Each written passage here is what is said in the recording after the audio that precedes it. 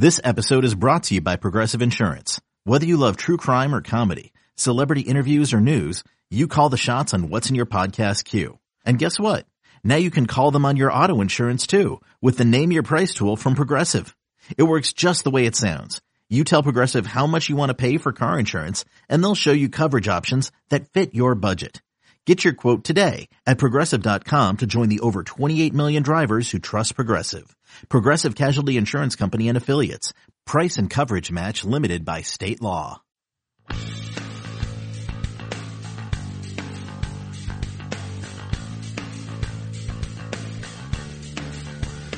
Okay, welcome back to the First Cut Podcast. My name is Kyle Porter. I'm here with Mark Immelman. Mark, how was Memphis? Memphis was good, man. It's always a good spot. I love Memphis. It's a cool town, cool folks around here, great food, great vibe, and the golf course is great. And honestly, the World Golf Championships, I think turned out really well for FedEx, you know, being the first time over here. Obviously, they had the FedEx St. Jude Classic for many, many moons, and so much great work they do for the St. Jude Children's Hospital. But it was good, you know, good field. They had the Power Boys up there at the back of the field too, and that was cool for the fans and definitely for the show. Yeah, there was a lot of intrigue, specifically over the final pairing, which we'll talk about it in a second. In the last WGC of the year, we're going to talk about St. Jude. We're going to talk about TPC Southwind. But I want to start with the guy who won it. Seems like a good place to start. Brooks Koepka. He bucks the trend, Mark. This is not a major last time I checked, but it is a big event. And I think the thing that, we're sort of missing here, that I was missing, there was a lot at stake on Sunday. He was playing for not only the 1.7 million of the WGC, but, ending the regular season atop the FedEx Cup rankings. He basically walked away with around, I don't know, I think like 4 mil, 5 mil on Sunday. I couldn't keep track of all the different ways he was making money. Were you surprised at all with the way he kind of dominated Rory on Sunday? A little bit, but I tell you what, there was an early shot fired across the bow. Now, I don't know if this was intentional or not, but you know, 45 minutes before the final tee time, Brooks Koepka hadn't arrived on site yet. And typically, I know. These guys, they'll give themselves at least an hour, you know, and that's to warm up. And so that means you'll get there, you know, some guys 2 hours before the time, some guys an hour and a half or so. You get in there, you have something to eat because you've got an afternoon time and such. And Brooks came cruising in there, didn't look as flustered as anything. I mean, he was like, whatever, this is just another round. And he showed that the entire way. And it looked like, I wouldn't say, like he didn't care, but it looked like he didn't care because he was like, I'm coming here to play golf. This is not a big deal for me. It was a big deal, clearly. And he opened up, obviously, with a torrid start and just buried Rory from the start. And that's with respect to McIlroy, who was playing very well, just couldn't buy a putt in the final day. So I found that intriguing. Now, I don't know if he was late or there was traffic or whatever the case might be, but you'd figure for I think it was a 1 p.m. Central, 2 p.m. Eastern tee time, you know, could get there well before the time. But it spoke to who Brooks was. I mean, the confidence level is off the charts right now. He said so. I mean, he said, I'm enjoying playing golf. I believe I can beat anyone. And he sort of said this with much conviction, and he proved it once again. Yeah, he really did. The not caring thing is really interesting. Like, I can't tell if he is just kind of playing into it now, or like the thing I keep going back to, Mark, I think the amount that he cares or doesn't care or whatever, I think he does care. Yeah. But I think he cares the right amount, if that makes sense, in terms of like, to buy into all of this emotionally week after week after week. You can burn yourself out really quickly, and you've been really close to just sort of that scene, and you've seen guys that it's like just you're emotionally spent after a week or 2 weeks, especially after a major. Yeah. And it just feels like what he's doing right now, and maybe your opinion differs, but it feels like what he's doing right now and has done the last 2 years, at least emotionally and mentally, is sustainable. It feels like, and like maybe this doesn't go on forever, and obviously at some point it comes to an end, but it feels like it can go on for a really long time just because of the way he handles everything mentally and emotionally. Well, two things to bear in mind. Great Bob Jones, who's my hero, said that golf is a game played on a 5-inch fairway. It's that space between your ears. And Brooks Koepka's got that lot figured out. And someone once said to me, and I say this to a lot of my clients, be they professionals or beginners or college golfers, the observation was that golf only becomes hard if you really care. And Brooks cares. I mean, there's no doubt about this. He cares. He's a competitor. He wants to win. He's building his resume. But he understands this golf thing. And he just gets the fact that, golf, you can be fallible, and golf, you've got to be patient, and golf, you've got to do all these cliches. And he's figured out the way he's got to do it. Now, if that's, sort of, discounting certain rounds of golf or not making as big a deal about it somehow, I don't know how he does it, because it's hard, when there's so much on the line, all these points, all these accolades, player of the year, all this sort of stuff. But he just seems like this is him coming to play golf with his buds on a Sunday afternoon. He'd shown up after the family lunch, got golf clubs, 2 jumping jacks, 3 drives, a few putts, and off I go, and I shoot, So it is curious. It's curious, but in the same vein, it's fascinating. And in a similar vein, he looks like he's cottoned onto something that Tiger Woods had, and that was when he got into contention. Jack Nicklaus, the same thing. When they got into contention, they knew what they had to do to bring out their best, and Brooks seems to do this time and time again. So contrast that with Rory. Does Rory care too much? Does he just didn't make putts on Sunday? Like, I don't know. Like, the whole Rory thing is so interesting. I think he's the most interesting guy in golf to talk about. And it felt like he was in kind of a lose-lose position on Sunday. Whereas, like, if he had won the tournament, people would have used it to kind of point back to Portrush and say, well, what happened there? And yeah. Now that he's lost, everybody's like, well, yeah, of course, like Brooks is just he's just the better Rory or the better version of Rory or whatever. And so I kind of felt for him in that, like, it really felt like a no-win situation on Sunday. That's a good call, Kyle. And all I can point back to is on Wednesday when I got on premises in the morning, he was out playing a practice round, just him by himself, with Harry Diamond, his caddy, and they were spending a lot of time, charting greens, hitting shots around the surfaces, and he looked like he was all in. I mean, he wasn't showing up, and this wasn't ceremonial, and then the first day, he played a bit tight, and then the second round, we had him on PGA Tour Live, and so we saw every shot, and he shot 4 under, but it looked like it could have been so much better because the swing was uninhibited. There was a freedom about him, and he was hitting good putts and stuff, and that turns into 62 on Saturday, which was a virtuoso. I've got to tell you, I mean, that round was so good because by my count, there were 12 hole locations. I was out on the course with Matthew Wolff that morning. There were 12 hole locations that were cut within 4 paces of the edge of the hole. So they had hidden some of these flags, and he goes out and shoots 62, which was like Rory, like we expect. And I think today, I don't know if it was too much care. I want to put it on the putter because, there was a huge discrepancy between Saturday where he made just about everything he looked at and Sunday where I think the total feet worth of putts that he made was something about, 55 feet or so. So he's basically making a few 3-footers on every hole. And so it's on the putter, but Brooks came out to the quick start and closed the lead and sort of kept the pedal down. And when you're playing chase, even for Rory, that's a hard deal to do, especially if someone is as dominant and almost got, I wouldn't say the mental ascendancy because these guys are all good, but it appears that Brooks has just got a little something on the PGA Tour fields that no one else has.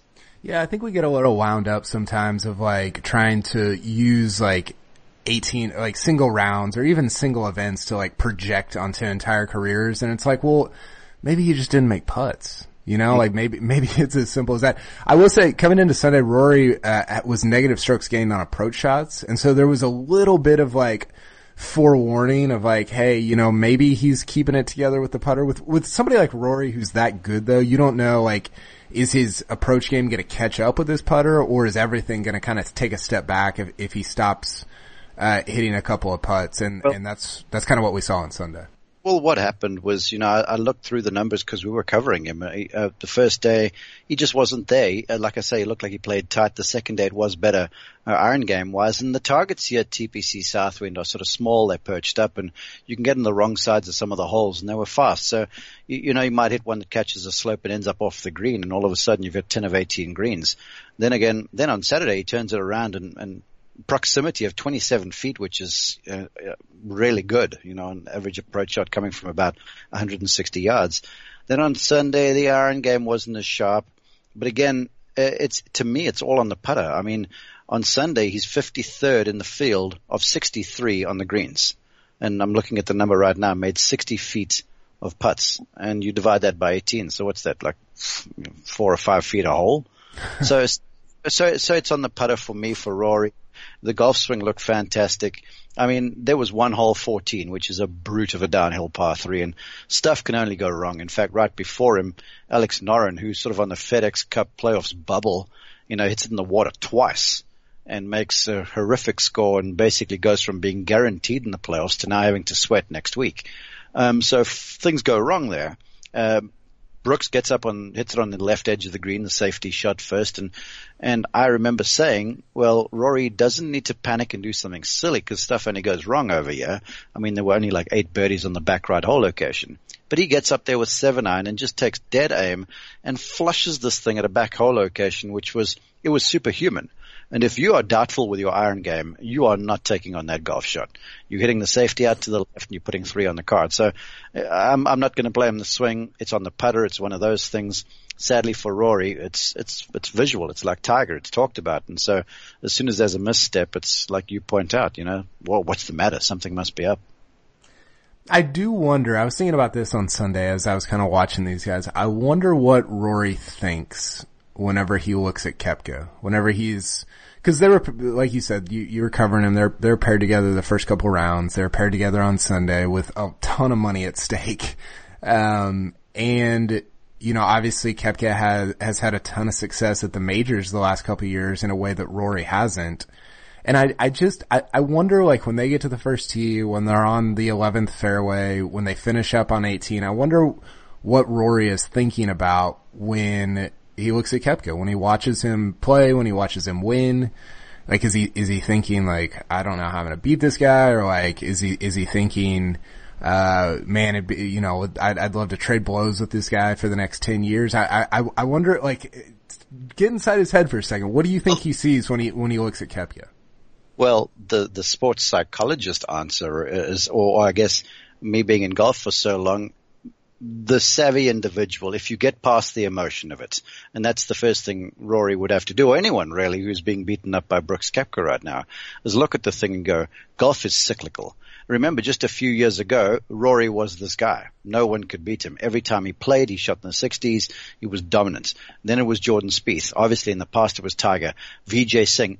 Everyone goes through these runs. So the savvy, the person who knows the game knows that, okay, there'll be a downturn at some stage and putts will lip out and such. So that's what you got to tell yourself. If I look at Brooks Koepka, I think to myself, I'm like, what on earth is this guy eating? And man, goodness gracious, how about these guns? I'm like, check out the state of this guy. He looks like a linebacker. So I think for Rory, he probably looks at the guy, appreciates who he is physically, appreciates the run he's on. But for Rory, he should sit with himself and go, I've been that guy. I've been the guy that everyone ogled over my golf swing. In fact, they still do. I've been the guy that when I hit tee shots, people's eyes stand out on stalks. I'm the guy that could shoot 62 in the blink of an eye. I mean, he did 61 to win in Canada. So he's got to remind himself of that. But all you can do is look on at Brooks Koepka and marvel. I mean, me as a golf teacher, everyone on the tour, I'll tell you on the range, it's like everyone's got eyes and ears on stalks and they're looking out to see who's doing what because what's the next secret. And clearly Brooks has it, but he plays stuff so close to the vest, no one knows what's going on. Yeah, I know. It is interesting. And I don't know. I think my takeaway from Sunday and from this weekend in general, just kind of wrapping up the Rory Brooks stuff is I wasn't necessarily surprised by Sunday. I think Koepka, and if you look at their numbers, like tee to green, they weren't that much different. It's just Koepka hit everything. I mean, I think he finished number 1 in strokes gained putting, not only on Sunday, but for the week. And if you give, I don't know, man, like if you give any of the top 12 guys in the world a number 1 strokes gained putting week, they're probably going to win because those are the best ball strikers in the world. So Not super surprised by Sunday. I think the Rory stuff is going, and I was texting with some friends about this. I think it's going a little bit too far the other way of like, oh, well, he's the opposite of Brooks. He only shows up at non-majors. And it's like, oh, maybe, but like, I don't know. I feel like we've kind of swung too far maybe the other way with him of like, oh, well, he can't get it done when it matters. And it's like, well, did you watch the Players? Did you watch Sunday in Canada? Like those were real things that happened, 30 days ago and 110 days ago. Like I don't know. I think we have a tendency to kind of I know this is shocking, but I think we have a tendency to overreact in the moment based on, what has just taken place.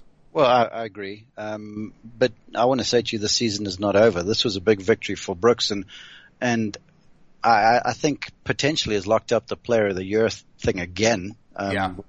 With a major championship run and now the World Golf Championships win. But I wouldn't be surprised at all, given the golf courses and given Rory's propensity for playing East Lake well, that he finishes off the season with a bang like he has. And again, what the fans, in my opinion, need to comprehend is this golf thing is hard and winning on the PGA Tour is difficult. And every so often we get a person that goes on one of these purple patch runs and they make us believe it's easy. Mm-hmm. I gotta say to you, it's not easy. And what Brooks Koepka's doing, he's in a place where he's playing kind of like the shooter in basketball where the balls are just going in from wherever he's shooting them. And this stuff will level off.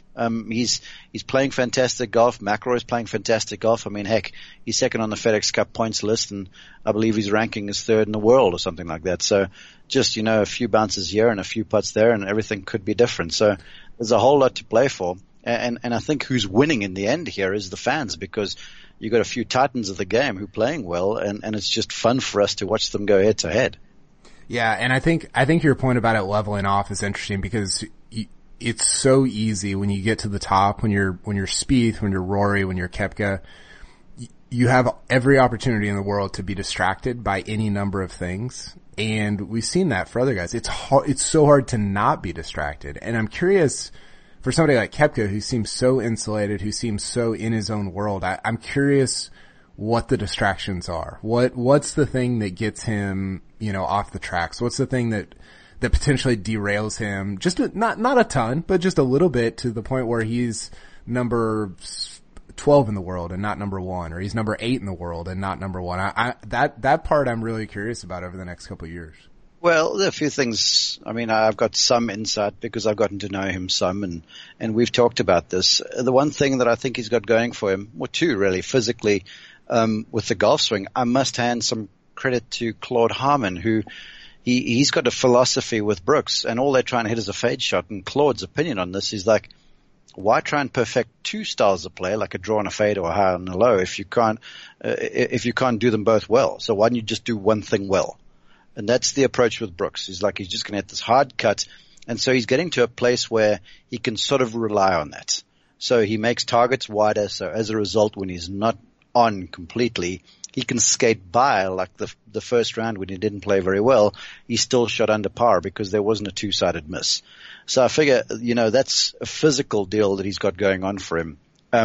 Mentally, it was hard scrabble for Brooks for a while, and he was never the star. When he was a junior golfer, he was good, but he wasn't highly recruited. He went to Florida State and he wasn't the main guy. They actually told me so. And he really only began to win one or two events in his senior year, I think it is. And then he had to go to Europe and play on the Challenge Tour. And so he wasn't the glitterati of the game. So I feel like, with all of the stuff coming to him right now, he's still playing with a healthy chip on his shoulder. And all the money and all the accolades and stuff is, I think, sort of pales in significance, because he's wanting to show folks who he always believed he really was, even though the other guys were winning this event and that event and quickly onto the tour and all these big endorsement deals and stuff where that bulletin board material where Brooks isn't on some pre-tournament flyer. Well, he gets off on that sort of stuff. And so I think actually that's actually helpful to him, because he's the poster boy, clearly, but he isn't really, because when Ricky's in the field, everyone talks about him. Everyone talks about Rory. Everyone talks about Tiger. And I think here's the number one golfer in the world who, to use the Rodney Dangerfieldism, is not getting any respect. And that is right up Brooks's alley. And I think that's keeping him with both feet flat in the ground, and it's keeping him in the gym, and it's keeping him on the driving range, and it's keeping him focusing on what he's got to do to play well when it counts.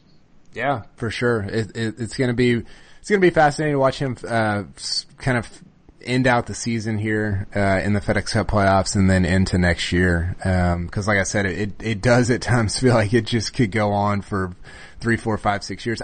Can you give me a little Matthew Wolff? Can I get some Matthew Wolff insight from you? Was that your first time up close? I've met him one time before with George Gankus, who I've had on my podcast, and George is a funny guy, and he's a good golf instructor, and I like his approach because, he hasn't conformed to the perceived norm, I guess, in like Brooks Koepka in a way, and so I met Matthew at the Travelers when he came out, and I think it was his first event as a pro, and he was a little nervous, but he was out there and doing his thing, and so it was my first time covering an entire round of golf of his, and look, the physical gifts are obvious. He's got speed, he's got power, he's got a charisma about him. I mean, he's got the wolf pack out there and the guys howling and stuff when he's playing, and so the legend is growing. But I got to tell you, I mean, this is a guy who is so humble and who's so unassuming. It was somewhat surprising to me because the persona that I'd perceived watching him on TV as a collegian and watching interviews and stuff and sort of watching social media, I thought this guy was a bit of a hotshot. Well, in chatting to him on the course, Kyle, he's the furthest thing from. I mean, this guy is just down home, down to earth, really easygoing, funny as rip, was joking with me on 18 in the third round. Yeah, we were covering him shooting that 65. And 18's that dogleg left par 5, and there's nothing but trouble left and right, and it's like 310 over the water hazard on the left, and he just gets up there and frickin' bludgeons one over the corner of the water through the fairway, which is about 350. And so he walks off the tee, and I turn around and I sort of, make a bicep and point at it, and he sort of does too and comes running up to me, and I'm like, well, nice tee shot, went too far, man. And he goes, yeah, just so you know, they drug tested me yesterday, so I'm clean, so that's me. And just the way he shared the story, it was just like a little kid having some fun. And so, I'm a fan. I know in media we're not supposed to be, but this boy's legit, and he's pretty easygoing and pretty cool. And so I think the legend will just continue to grow. Yeah, he's great. I was around him a little bit, covering some Oklahoma State stuff in the last few years, and there's a little electricity around him. I don't know. I haven't been around him probably in, 9 months or so, but I don't know, there's just something about him that feels special. And I know that sounds absurd to people who haven't talked to him or been around him, but I don't know, there's a few guys out there that you talk to him and you're like, man, this is just different. And it's hard to explain. Well, he's got star quality. I mean, he's got sort of the John Wayne kind of looks. He's dark and he's tall and he's got it all going on, and he's well spoken, but he shows emotion too, which I like. And, we interviewed him afterwards, and I had the microphone in his face, and I asked him, typical opener. And then the second question I asked him, because he had admitted this earlier last week, before the World Golf Championships events, that it was the first time the victory had actually settled in, and he had gotten to think about this. So I just pitched him a question like, well, it's been a whirlwind since you turned pro and out of college. And I mean, you admitted the thing settled in. Just talk us through what has been this odyssey really. And he sort of spoke through it and spoke of being so thankful to everyone. And he was sort of saying all the right things. And I was charmed by his response. And then there was one more question. Then we switch off, and afterwards he looks at me and he smiles. He goes, man, I was getting quite choked up over there. and I didn't see it, because he disguised it very well. But he's a very emotional sort too. And all of the great champions who have had people latch onto them, and I think of an Arnold Palmer, they let you in. And like what Jordan Spieth is, what's going on in his head, and what John Rahm's got going on in his head, and what Rory's got going on in his head. And then certain folks are the deadpan, they lock you out. Where Wolff is emotion, there's an emotion about him which I think is going to attract more folks, and there certainly is a star quality, like you say. I mean, it's palpable. Robert Half research indicates 9 out of 10 hiring managers are having difficulty hiring. If you have open roles, chances are you're feeling this too. That's why you need Robert Half. Our specialized recruiting professionals engage with our proprietary AI to connect businesses of all sizes with highly skilled talent in finance and accounting, technology, marketing and creative, legal, and administrative and customer support. At Robert Half, we know talent. Visit roberthalf.com today. From producers Matt Damon and Ben Affleck, explore how art and music sustained hope during the siege of Sarajevo, thanks in part to humanitarians and the band U2. Kiss the Future. New documentary now streaming exclusively on Paramount Plus. Go to Paramount Plus to try it free. Terms apply. Yeah, for sure. Okay, I got two other things real quick for you. You and I have talked about, and we sort of talked about this in the context of different majors, but just underrated guys this season. And, you know, we talked about Xander, we talked about Patrick Cantlay. I think I threw Adam Scott in there like 1 or 15 times. And he played well again. The guy that popped up this week for me is Webb. He never gets any love. And you watch next at the Wyndham Championship, that dude's probably going to win. I mean, you don't name your daughter after a golf tournament if you don't like the place and you don't play well. I mean, his daughter Wyndham, she goes by Winnie. Sedgefield is like his own personal playground. So you're right. I mean, this is a guy he's already way up in the rankings. He's had a banner year, Players Champion last year, and he's playing awesome. And, you know, he's an event in Sedgefield at the Wyndham that suits his game. And then, you know, Northern Trust, it's a good ball striker's place. And then you go to, you know, a couple of events where I feel he can play well, especially at East Lakes. I wouldn't be surprised if he's part of the reckoning at the end of the year. Yeah, he finishes second this week. He finishes runner-up to Koepka. And he hasn't finished outside the top 30 mark since at a stroke play event since Honda back in the beginning of the year. He finished, this was like the most buried top 5 finish of all time, but he finished T5 at the Masters. He finished T2 at the Canadian Open. Most folks couldn't tell you who finished second at the Masters anyway with the Tiger victory. I mean, that's him finishing 5th and no one knowing about it is no big deal, really. Do you know who he tied with for 5th? There's 3 other guys. I don't. So it went Tiger, then DJ Koepka and Xander were T2, and then Webb, Finau, which makes sense, Molinari and Jason Day were T5 at the Masters. Once you got past Tiger, it was like, whatever, man, I don't even care. Well, that's the thing. The thing about Webb to me is his game is strong because there's no real weakness. You know, he's not long off the tee, but he's not short. Iron play, he's very good, and he hits his irons longer than he hits his driver. We were talking about this, he and I, on his technique, and his style has him sort of download and really beef up the club face in the downswing, so he can hit the irons a long way. So it makes up for some of the driver distance discrepancy. And then around the greens, you know, he's an underrated scrambler, and now, I mean, crazy. This is a guy that at one stage considered giving up the game after that anchored ban was handed down. Then he hooked up with Tim Clark on a putting green at the Players Championship, in fact. And Clarkey said to him, "Big Eye, just consider the arm lock method," which he did. And then he committed to it so much, he told me he broke the belly putter he was using, so he couldn't go back to that thing. and look at him now. I mean, check this out. This week, Simpson, or this week at the World Golf Championships event, was 3rd in the field putting, and he was 5th in the field on strokes gained approach. And if you had good irons and you putt well, you're a match for just about every man. Yeah, for sure. Okay, last thing I got real quick. Jordan Spieth, I was talking to somebody, I haven't totally done the math on this. He finishes, last time I looked, he was T14. And he finishes T14 with 2 triples and 2 doubles, which feels impossible to do. And if all of those had just been pars, he would have matched Koepka for his score this week. Hey, you know what? If I had $1 million, I'd be a millionaire. Come on, Carl. Yes. If those were just pars, you know, every golfer's been this before. You're absolutely right. But, you know, for Jordan, things are trending. Don't get me wrong. I watched him play. He was part of our feature group coverage. There are certainly things going in the right direction, but there are situations right now on the golf course that are still challenging the lack of trust, I would say, in the golf swing, or the lack of making whatever the adjustments he and Cameron McCormick have engineered there's a lack of them really settling down. So when there's a situation where it's a demanding tee shot or problems down the left-hand side or down the right, you can see how he just doesn't have the swagger to be able to get up there, say, okay, I'm sending this thing down the left side and it's cutting away from the problem, like a Brooks Koepka would do. And so that's why I feel like when the heat's really on, like for argument's sake, let's say he's a part of the mix at the Tour Championship where he plays very, very well, okay?